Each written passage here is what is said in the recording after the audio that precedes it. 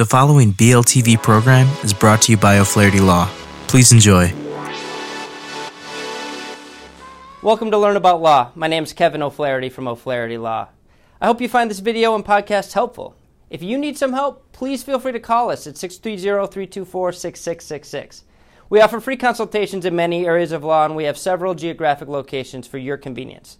We serve all of Illinois, and we're also happy to meet with you and provide most legal services virtually without requiring you to leave your home. Enjoy the video. Hello, this is Matt with Learn About Law. In this video, we will discuss recent changes to Illinois guardianship laws. A guardian is a person who is appointed by the court to care for someone else. The person that is being cared for is called a ward. The court will act in the best interests of the ward and appoint a proper guardian to take care of a person who has become mentally incapable of making their own decisions, someone that has become physically incapable of making their own decisions, or someone that suffers from a severe mental disability. The most important thing in a guardianship is to protect a person who is mentally impaired from poor decision making, so that they do not waste all of their money and assets due to this mental impairment. A person needs to be appointed by a probate court in Illinois in order to act as a guardian for a ward who is over the age of the majority, which is 18 years of age in Illinois. To start the guardianship process, a person seeking to be a guardian must get a licensed Illinois doctor's report that determines that the potential ward is mentally or physically impaired enough in order to need a guardian. The doctor must sign the report that contains the following information: the type of the disability the potential ward is suffering from, and how much of an impact that disability or impairment affects the potential ward's decision-making ability to make functional decisions pertaining to their financial and personal dealings. The doctor's opinion concerning the potential ward pertaining to the potential ward's mental and or physical condition. All of this must be within 3 months of the date of the guardianship's filing with the court. Whether or not the doctor believes that guardianship is needed for the current situation, the doctor's opinion on whether or not the potential ward needs to live in a nursing home or if they may live elsewhere, and a treatment plan for the mental condition that is causing the ward to suffer a mental impairment. Also needed is the signature of the doctor and the doctor's credentials, license ID number, and the doctor's specialty area of practice. It is important to note that the doctor must give a thorough examination of the potential ward and must list his or her findings in explicit detail so that the court may determine the proper decision. You may be wondering what a guardian ad litem is and what role they will play in a guardianship proceeding. A guardian ad litem can be someone who has education or training in the mental health field, for example, a non-attorney. However, most often it will be an attorney. The guardian ad litem essentially acts independently from the petitioner and advocates for the best interests of the potential ward. And the guardian ad litem owes a duty to the potential ward to act in the best interest.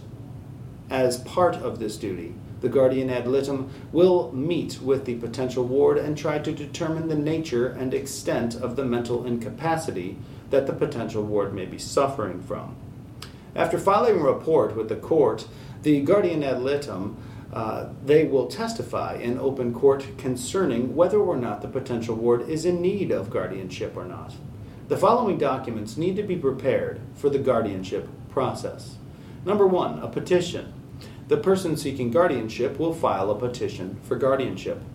Number 2 is rights notice, a statement of the potential ward's rights under the Illinois Probate Act.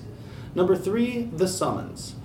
The potential ward must be properly served with this document, which describes the guardianship hearing and gives the potential ward notice of the guardianship's cause of action. Number 4 is notice to interested parties. This gives the potential ward's family, the person seeking guardianship, and the person or family member where the potential ward lives with notice of the guardianship court action, the time and location of the hearings, and the court's physical address, room number, and the judge which will be presiding over the guardianship cause of action. Number 5, The order. The order that is presented to the judge for his or her approval if the court determines that the guardianship over the potential ward is necessary and proper. Number 6, the oath. This is essentially the agreement of the potential guardian and potential ward. Number 7, bond. This is an agreement that the potential guardian will be financially liable to the potential ward's estate. The court, in its discretion, may need someone to co-sign the bond, or the court, in its discretion, can waive the bond depending on the facts and circumstances of the case. Number 8 is the statement. This is a statement of rights that the potential guardian has pertaining to the guardianship that may be placed over him or her. Number 9, the order. The guardian ad litem creates an order for the judge to sign off, which appoints the guardian ad litem to the potential ward, and a statement of the guardian ad litem's duties owed to the potential ward to always act in his or her best interests. There are some changes pertaining to Illinois guardianship laws for 2022. In the beginning of January 1st, 2022, first, the court may now appoint multiple persons or entities to act as guardian over a person and over the property. Those guardians are entitled to receive reasonable fees and compensation for their services, and they have a first-class claim to a deceased ward's estate. New changes to Illinois law also provide that in a minor guardianship proceeding, the guardian ad litem owes a duty to the minor child and must act in the child's best interests of the ward. The guardian ad litem is now required to submit a written report to the court or testimony concerning whether guardianship is appropriate or not for the potential minor ward. Thanks for watching. To learn more, check out the article linked below. Be sure to leave any questions you have in the comments section, and subscribe for more legal content daily.